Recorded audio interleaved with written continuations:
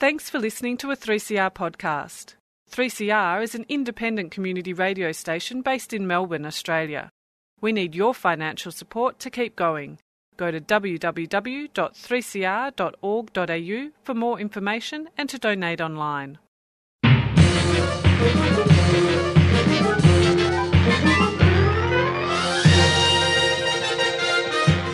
Hello and welcome to another episode of Lost in Science. It is the best science that you're going to hear for the next half hour. I'm going to say that much. I was going to be a bit more like grandiose, but I walked it back a little bit. Anyway, that's us. Joining me, as always, is the wonderful Claire. Claire. Hello, Chris. How are you? Good. I'm really good, and I'm hoping that you have some science that is good enough to back up my grand claim. Oh, I absolutely do, and mostly because it isn't just me bringing the science this week. I've got a special guest, Dr Kylie Cairns, and Kylie is a geneticist and a conservationist and works with dingoes. And I don't know if you've seen the new research that Kylie is lead author on, but she has been doing some incredible research looking at the purity of dingoes and wild dogs around Australia. So it's some fascinating research that sort of throws into question the knowledge and understanding of what is, I guess, how hybridised our dingo population are. And spoiler alert, there are a lot more purebred and a lot more specific sort of dingo populations, but distinct dingo populations in Australia than we thought. So Kylie's going to give us the lowdown on what that looks like and why it's important for things like conservation and management of our wonderful dingo wildlife. How about you, Chris? Are you bringing the science, or have you done what I've done? Oh, well, I have. I am talking to someone else. Thank you, Claire, for that suggestive question. You may remember recently there was a very big meteor seen in North Queensland that made the news. A very bright flash fireball. I would have loved to see that. Yeah. Well, we've all seen the videos and the pictures and stuff. But yeah, it would be great to see it. So this is on the 20th of May from I think about Mackay North. There were sightings of this particular meteor. This week I am talking to an expert on meteors and meteorites, Dr Ellie Sansom from Curtin University, who is a geophysicist who actually manages the Desert Fireball Network, which was set up with cameras across outback Australia to try and catch meteors and then try and track where they land so that we can retrieve them. Yeah. They did not catch this on their cameras, but she's done some calculations to see that this is one of the biggest meteors that have been seen in Australia for like many, many decades. And and what's involved in trying to retrieve some of these rocks that fall from the sky. Yep, so we have a couple of fantastic interviewees coming up on the show, so stay with us and fill your science ear holes.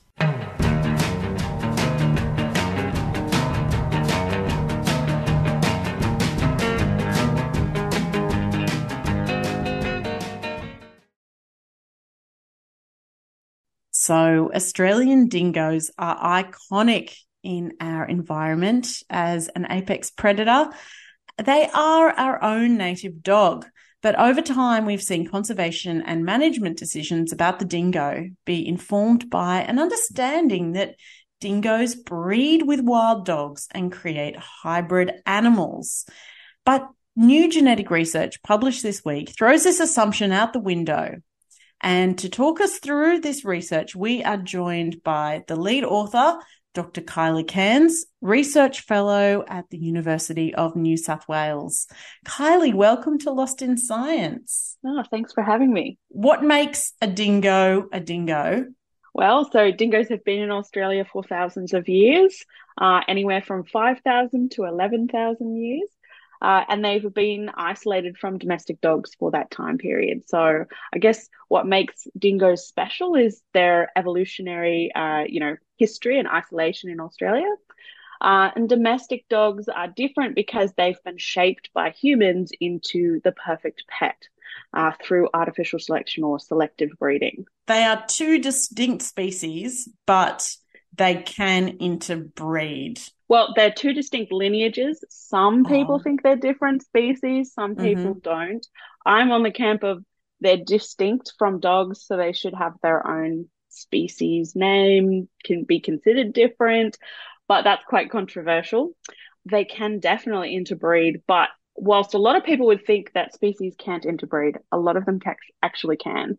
So wolves and coyotes can interbreed, jackals can interbreed, or basically a lot of the canids can interbreed, and it sort of seems to be something unusual maybe about them, that they are able to reproduce and create fertile offspring, unlike a lot of other sort of species that can't do that. As I said in the introduction, Kylie, you're the lead author of new research that does challenge a lot of current assumptions about how much dogs and dingoes do interbreed. What led you to conduct this research on the dingo population? Well, I've always been interested in dingoes. I've been studying dingoes since I started doing, tertiary education, really. I did my PhD on them. And I came back to doing academic research after taking some time off. And I was sort of struck by the conversation around wild dogs and how I was seeing all these pictures of wild dogs that trappers were taking, and they all just look like dingoes. There's no physical evidence that they seem to have dog ancestry in them. And I know that we've been using this older type of DNA testing. In fact, I used to run that type of DNA testing at UNSW. And I thought it would be really interesting to apply more updated types of DNA methods to this sort of question, like they've done in other species around the world, to see if, maybe there's more dog ancestry in the dingo population, maybe there's less, and look at whether or not there's different types of dingoes and whether that's been having an impact on our testing. So that was why we did it, basically. And I guess the follow-on question for that was, how did you do it? I mean, obviously you must have gone out and found a lot of dingoes. Well, I was lucky that I didn't have to go out and find them. I had a lovely community of volunteers and private citizens and wildlife managers and dog trappers and landholders and government agencies who sort of answered a call out or from me saying, could people give me samples? I already had a network because I'd obviously done my PhD in studying dingoes, but and then it sort of just went from there. Like, people got in touch with me and told me they had some, or I might contact people on social media and then they would send them to me. And because I'd worked in a DNA sequencing lab already, I knew the sorts of platforms that I could use. And I chose this one. It's called a SNP chip. And basically what it does is it looks at hundreds of thousands of DNA markers or DNA sites along the genome, and you get the same markers for each animal at every time you do it. So it's really good because you can build this database of information that you can compare between labs, and every time you do it, you're going to get the same result, or you should get very close to the same result. And then we put all the data into the programs to analyze them, and instead of finding a lot of dog ancestry, we found a lot of dingo ancestry. So it was quite a surprise. Right. So from all of the samples, you found a lot of dingo ancestry. What's the significance of that? Previous studies based on older DNA testing technologies had suggested that there were very few pure dingoes remaining in parts of Australia, particularly New South Wales and Victoria. As little as 1% of the population were believed to be pure dingoes. Instead, what they thought was present was basically animals that they called wild dogs that were a genetic mix between dingoes and dogs. So somewhere between, could be any amount of dingo in them. A lot of people believed that there was more dog than dingo, even though that wasn't really what the DNA testing showed. But anyway, but what we found is that in areas where we had thought there were no dingoes left, or very few, we found like a lot. So in Victoria, where it had previously said 1% to 4% or something like that, we found 88% of our samples were pure dingoes. So that was like a huge difference. And similarly in New South Wales, where it was something like 25% were believed to be pure, we found 62% were pure. Wow. So huge differences. And the other thing that's really interesting is looking at the animals that are falling between pure dingoes and dogs, or between hybrids. And what we noticed is that there were less animals in the middle and more animals closer to the dingo side of the spectrum. And that indicates that the dingoes are breeding back to each other as opposed to breeding with other hybrids or breeding with dogs. That's quite interesting because it suggests that there's some sort of behavior or barrier, maybe selecting for more dingoiness in the population. Don't know, but it's pretty cool. Did you see any other sort of geographical differences? Yeah, so at the moment, I mean, we only have like 400 dingo samples that we've looked at, and I think we'll need to go back and do more intensive sampling to look at this. But we found 4 different geographic populations. So we called them West, East, South, and Big Desert. So very creative with those names. You know, one was found broadly in northern, central, and western Australia. So that's the west one. Then we found one along the eastern seaboard of Australia in New South Wales and southern Queensland. And then we found a south one, which was sort of southern New South Wales, the ACT, and Victoria. And we found this really weird, interesting population that we called Big Desert because that's the first place we found it, which is sort of in Western Victoria and Narcat, so southern South Australia, that sort of area. And it's really interesting because we knew there was some geographic variation in dingoes from some of my earlier work, but we didn't realize there was as much as there apparently is. And you were talking about the tool that you use, the new genetic tool that's sort of updated from the 90s and sort of the genetic capabilities that we had then. Can you talk to us a bit more about what it is, how reliable and how accurate it is?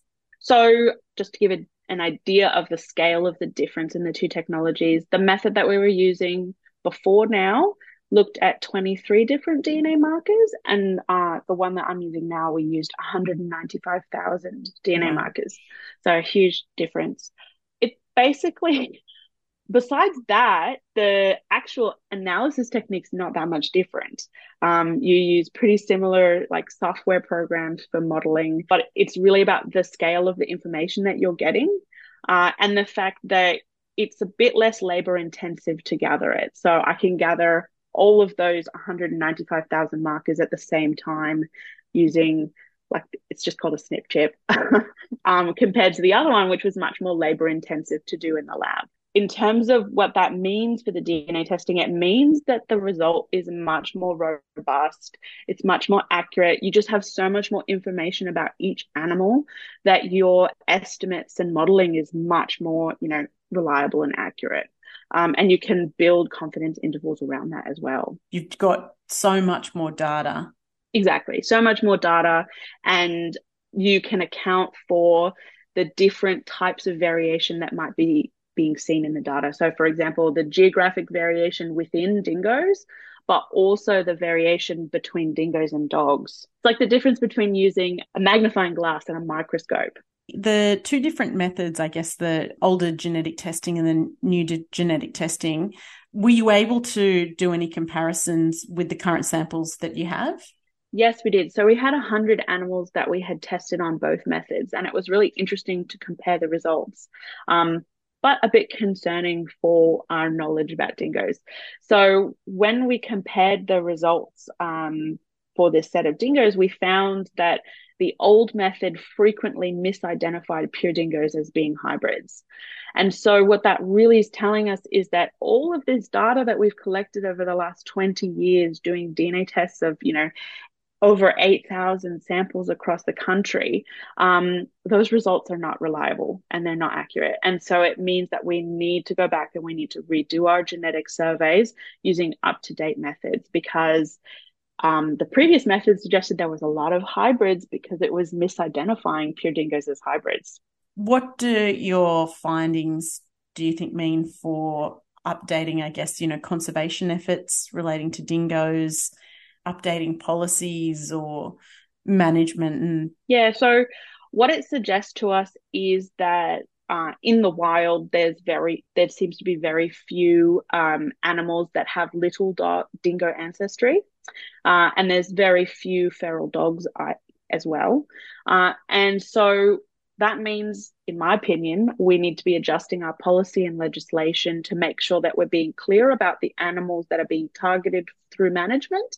And the best way to do that would be to just change the names. So instead of using the word wild dog in legislation, we can use the word dingo and feral dog to refer to the different animals. And I think that that's important because it also means that we are acknowledging that dingoes are a native animal, which they are, compared to feral dogs, which are an invasive feral animal. So I think that's really important that happens. Whether or not it will happen remains to be seen, though. By management, are we talking, I mean, one of the biggest types of management of, quote unquote, wild dogs is 1080 baiting. So is that conversation happening? I don't know if it's happening yet. I'm hoping that this research will lead to a broader conversation about how we are balancing the conservation and management of dingoes across, New South Wales and basically all of the states.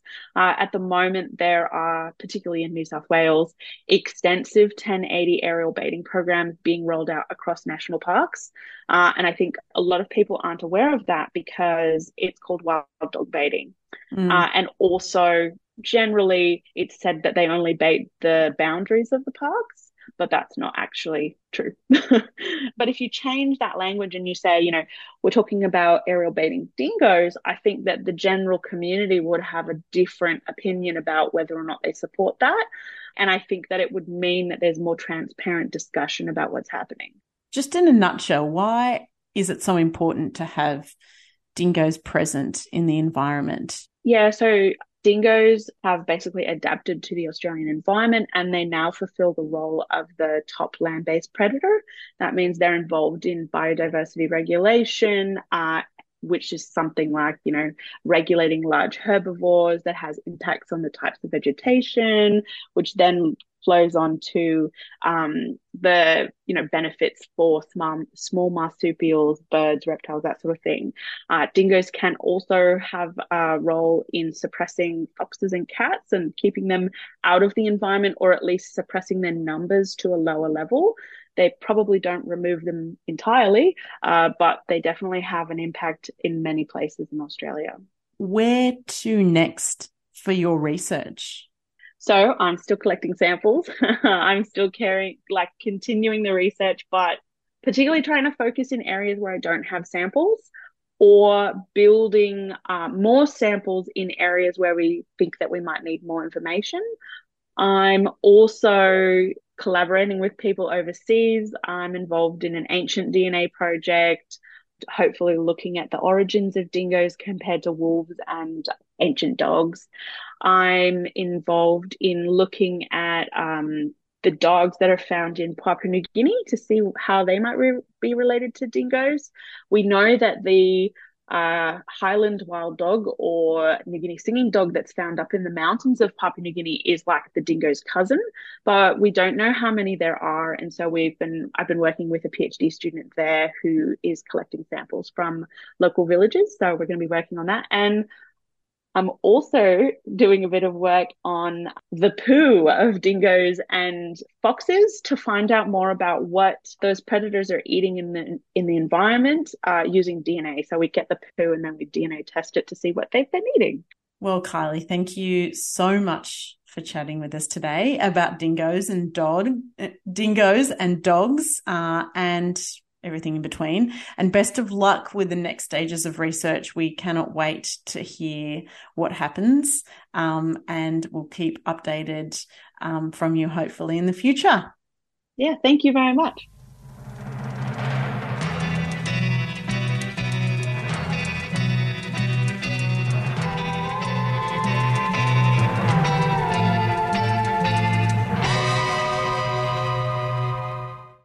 listening to Lost in Science. My name's Chris, and I'm talking about the spectacular meteor or fireball that was seen in North Queensland on the 20th of May this year. Now, to help us make sense of it, I have on the line geophysicist Dr Ellie Sansom from Curtin University. Now, she manages the awesomely named Desert Fireball Network, which tracks meteors and meteorites across Australia. Ellie, thanks for joining us. Thanks for having me. Now, like I said, we're talking about this big event that happened recently in North Queensland. What do we know about this particular meteor? So this was an awesome event. This was the biggest event we have recorded over Australia in the last about 30 years, since we've basically been observing the whole planet for these really, really big explosions from space rocks. So I guess bringing you back to what we normally typically see, I run the project, the Desert Fireball Network, and we have cameras all the way across, unfortunately, mostly the southern part of Australia, taking pictures all night, every night, trying to capture these really, really bright shooting stars. And sometimes they're actually big enough that they might leave a meteorite on the ground. And meteorites are amazing samples of early solar system history. It can help us figure out how it formed and evolved, and possibly even a little bit about the planet formation and a bit about our own planet Earth, and maybe where water and possibly even life might have come from. But most of these meteorites that are around the world, we don't know where in the solar system they've come to us from. We just know they're from outer space, but we're not quite sure whereabouts. And we like this analogy of, well, if you give a geologist a bucket of rocks and say, tell us about volcanoes, or how plate tectonics works, or the geomagnetism, and all of these different concepts that we know about our own Earth. We can't do that from a bucket of rocks. We need to know where on Earth they got picked up from, and we need to know that spatial context. And we don't have that for pretty much there's about 70,000 meteorites that people have collected around the world, and we have pretty much there's around 50 of them that we have orbits for. So where did they come from before they hit the Earth? And the Desert Fireball Network in Australia has about 25% of those now. So we are picking up meteorites and giving them that spatial context by being able to calculate their orbits, which is amazing and fascinating on its own, but obviously doesn't really work so much for this event. It was way beyond our network of cameras. There are other ways, though, that we can get an idea of how it came through our atmosphere. And the one that I was referring to and how we know it was the biggest one over Australia is a really cool set of satellites, basically, that they're run by the US government, and they're looking for nuclear blast or missile launches. But they also see these natural objects hitting our atmosphere and the explosion and the energy of them exploding in our atmosphere. And this one was recorded around 7 kilotons of TNT exploding, so half the size of a Hiroshima bomb in our atmosphere just above Australia. And so we can use that to work out that it was something that was around almost 80,000 kilos object. So about 3.5 meters across, maybe about the size of a caravan or a minibus, but weighing obviously a lot more than that, coming through our atmosphere. So unfortunately we don't have the really nice precise camera data that we would have with our own network, but there is obviously casual footage that people have been people recording with their mobile phones. There's security cameras, there's some dash cams, and we can kind of try and use those to piece together a little bit about how that might have come through our atmosphere.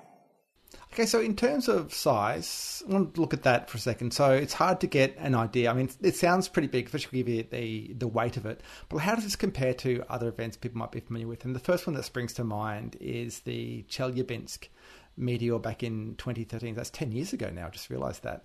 So how does this compare to something like that? So the Chelyabinsk event over Russia back in 2013 is the biggest event this planet has ever seen. And it's really interesting, actually, because these rocks are floating around in outer space. They're the remnants and leftovers of our solar system formation that didn't quite make it into planets. And the ones that are a kilometer size across, the massive ones that would cause dinosaur extinction or mass civilization ending events, we know where about 98% of those are. We've got track of those, and we're all good there. But the ones that are are smaller than that. And when we get to about jelly bean size, which is about maybe 10 to 20, I think it's closer to 20 meters across in diameter, those are, we know where less than about 2% of those objects are. Things that are around 10 meters across, we expect them to be once every 50 years, something like that. But the uncertainty on those, because we know where so few of them are, could be as close as every 15 or as infrequent as every 500 years.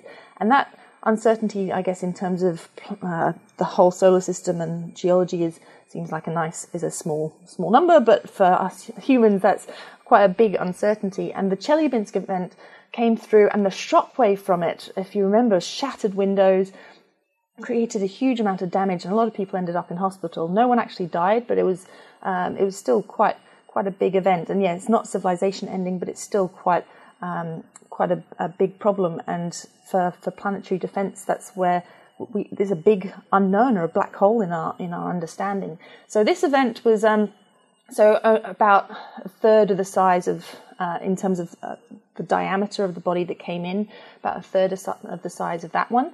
But the shockwave from it was still quite powerful. It didn't smash windows, but it still probably had the capability of rattling them. And there were reports that some windows got cracked or broken. And at the beginning, we kind of weren't quite sure whether that was going to be the case. But now we can see the amount of energy that deposited in our atmosphere, or the size of that explosion, we could definitely say that could have been possible, especially directly underneath the fireball itself. Great, wow, and I hadn't heard of that. That is impressive to hear. Now, when you're talking about the brightness or the size of the explosion, does it make a difference what the actual thing is made out of? Not necessarily. The brightness, yes. The energy of the explosion is very much related to actually the total mass of the object and the speed that it comes in at. It's actually a very simple energy times velocity. Energy is just mass times velocity squared. So it's actually one of those fundamental, very basic equations that you've got, but here it is, you can see it applied in the real world, that something that's heavier, it could be something that's maybe an iron body would have been smaller, but it would have had the same mass as something that's really fluffy and light and bigger, and I guess larger in diameter. So we're assuming this one's a standard space rock that's one of the most common types that hits our atmosphere, and that's how we're kind of estimating that size, or how that it's about a caravan size, is just using that a density of what we'd expect is most typical. The light, though, is actually an interesting one, because the brightness is usually, when we see fireballs with the Desert Fireball Network, about 98% of what we're seeing is the atmosphere burning, or 95 to 98%. And that, so when you're looking at a shooting star or a fireball, or actually, let's just talk about shooting stars for a moment, the ones that you see in a meteor shower, they're really quick, they're just enough to go, oh, look at that, but you're too slow, your mate's missed it. Those are actually formed by things that are really, really small, about the size of a grain of sand. And that brightness that you're seeing is actually just them hitting the atmosphere at such a speed that it's making the atmosphere burn. And as we get larger, there is a component of that is actually the melting of the rock itself, but also you've still got quite a lot of the atmosphere. But in terms of what they're made of, when something really strong hits the atmosphere, it's going to be quite consistent. You wouldn't see it making an explosion quite that big. And something light and fluffy, when that explodes, you kind of actually get so many different little pieces of rock that you have what we call like an increased apparent surface area. And that increased apparent surface area makes things look a lot brighter than something that might have been just one big chunk. So sometimes the brighter it is, it actually means that it was less strong to begin with. But in terms of actually getting an idea of what it might be made of, we would usually use the height at which it exploded, because the height that these things have their big explosion events, is basically the point in which that rock has hit a part of the atmosphere that's just too dense for it to keep itself held together. And we can model the density of the atmosphere at that height. And from that, we can kind of get an idea, well, we know what the density is of the atmosphere. We should therefore be able to figure out, based on the speed of the object, how strong that would need to be to suddenly break up at that point in the atmosphere. So that's something we can use. The data that we have for this one isn't really good enough to get a really good idea, but it is fairly typical kind of heights that we're looking at. And these things, usually the ones that we look at with the Desert Fireball Network, that are quite a bit smaller, when they're coming through and they break up and they carry on going, that's when we're kind of more, we think there might be meteorites that might be on the ground. And things that burn, they stop burning usually at around 35 kilometers altitude. So your usual space rock that might survive an atmosphere will at least go to about 35 kilometers altitude. But then they've actually slowed down enough that the atmosphere stops burning and it goes dark. But there might still be a rock there at the end of it. And we call that second part of the flight a dark flight phase. So you have the bright flight, which is really nice and luminous, and you can see that from hundreds of kilometers away. And then as soon as it slows down enough, it'll stop burning and it can drop rocks at the end. So anything that goes down below 35 kilometers, we get excited about. This one was supposedly exploded at around 28 kilometers up. So we know that was definitely, there's going to be lots of pieces on the ground from that one. And some of the video actually shows that there was still some light afterwards. So some pieces were still going fast enough after that explosion that there might actually be a few big pieces still on the ground. So pretty exciting event. So much going on.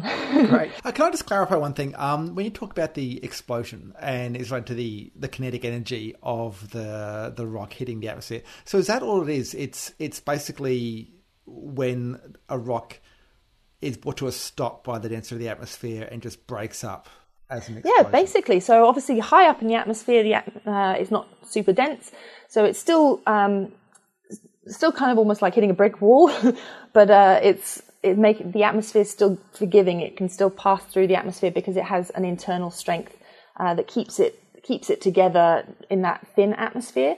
But as soon as the atmosphere starts getting thicker and thicker, and it gets to a point where, you know what, I'm going too fast to be able to go through this dense atmosphere, the internal strength is no longer capable of holding it together, and it breaks up. And that's when you get the big bright flares, because that increased surface area just means there's more pieces there to be burning. Great. So what are the chances of finding some of these pieces, and how will you go about that, or other people go about that? Yeah, I think there's a very good chance of finding it at least one day. When we triangulate or use our camera data to find out where these things might have landed on the ground, usually we can narrow it down to around a 1 square kilometer search area, which we can.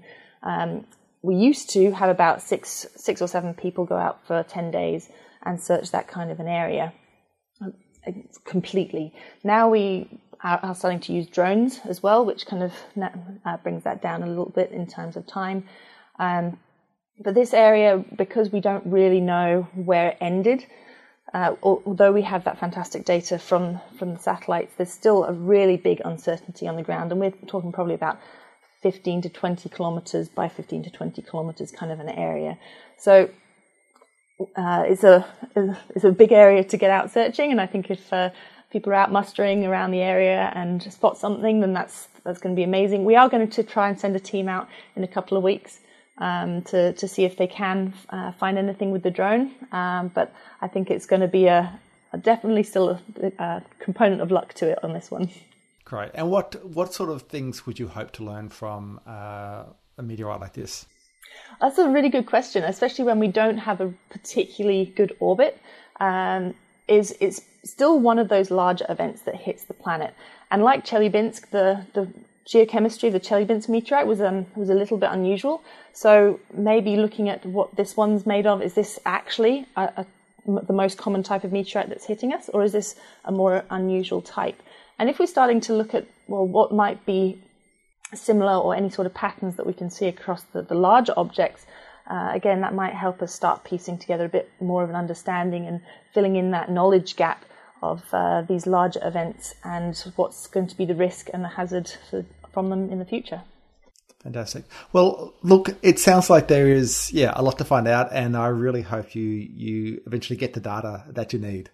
Yeah, thank you. It's going to be, I think what's going to be also quite exciting about the strewn field is the strewn field on the ground itself, because when we pick up, it's not going to be just one meteorite like we're usually searching for. It's going to be hundreds of these little pieces all over the place, and actually mapping where every single piece is and weighing them is going to actually help us get an idea of not only the total mass, but how this thing actually broke up in our atmosphere. And it might even be able to tell us, we have done it in the past, where this strewn field on the ground, you actually have almost two sections of it, and you can start actually backtracking and figuring out the altitude that must have split up at to be able to cause that spread on the ground. So the strewn field, not just, one meteorite would be fantastic, but I think the strewn field itself and locating where those different pieces are is going to be really valuable as well.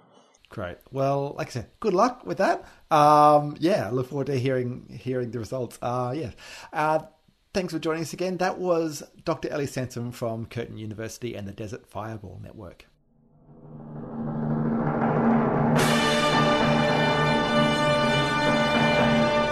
That's all we have time for on another episode of Lost in Science. Thanks for joining us. Lost in Science is recorded on the lands of the Kulin Nation at the studios of 3CR and broadcast across Australia on the Community Radio Network with the kind support of the Community Broadcasting Foundation. If you would like to get in touch with us, we would love to hear from you. You can email us at lostinsight@gmail.com. You can find us on Facebook, where we are Lost in Science on 3CR, or try us on Twitter, where we are Lost in Science 1, or just tune in again next week, wherever you listen to us, when Stu, Claire and Chris get Lost in Science. Thanks for listening to a 3CR podcast. 3CR is an independent community radio station based in Melbourne, Australia. We need your financial support to keep going.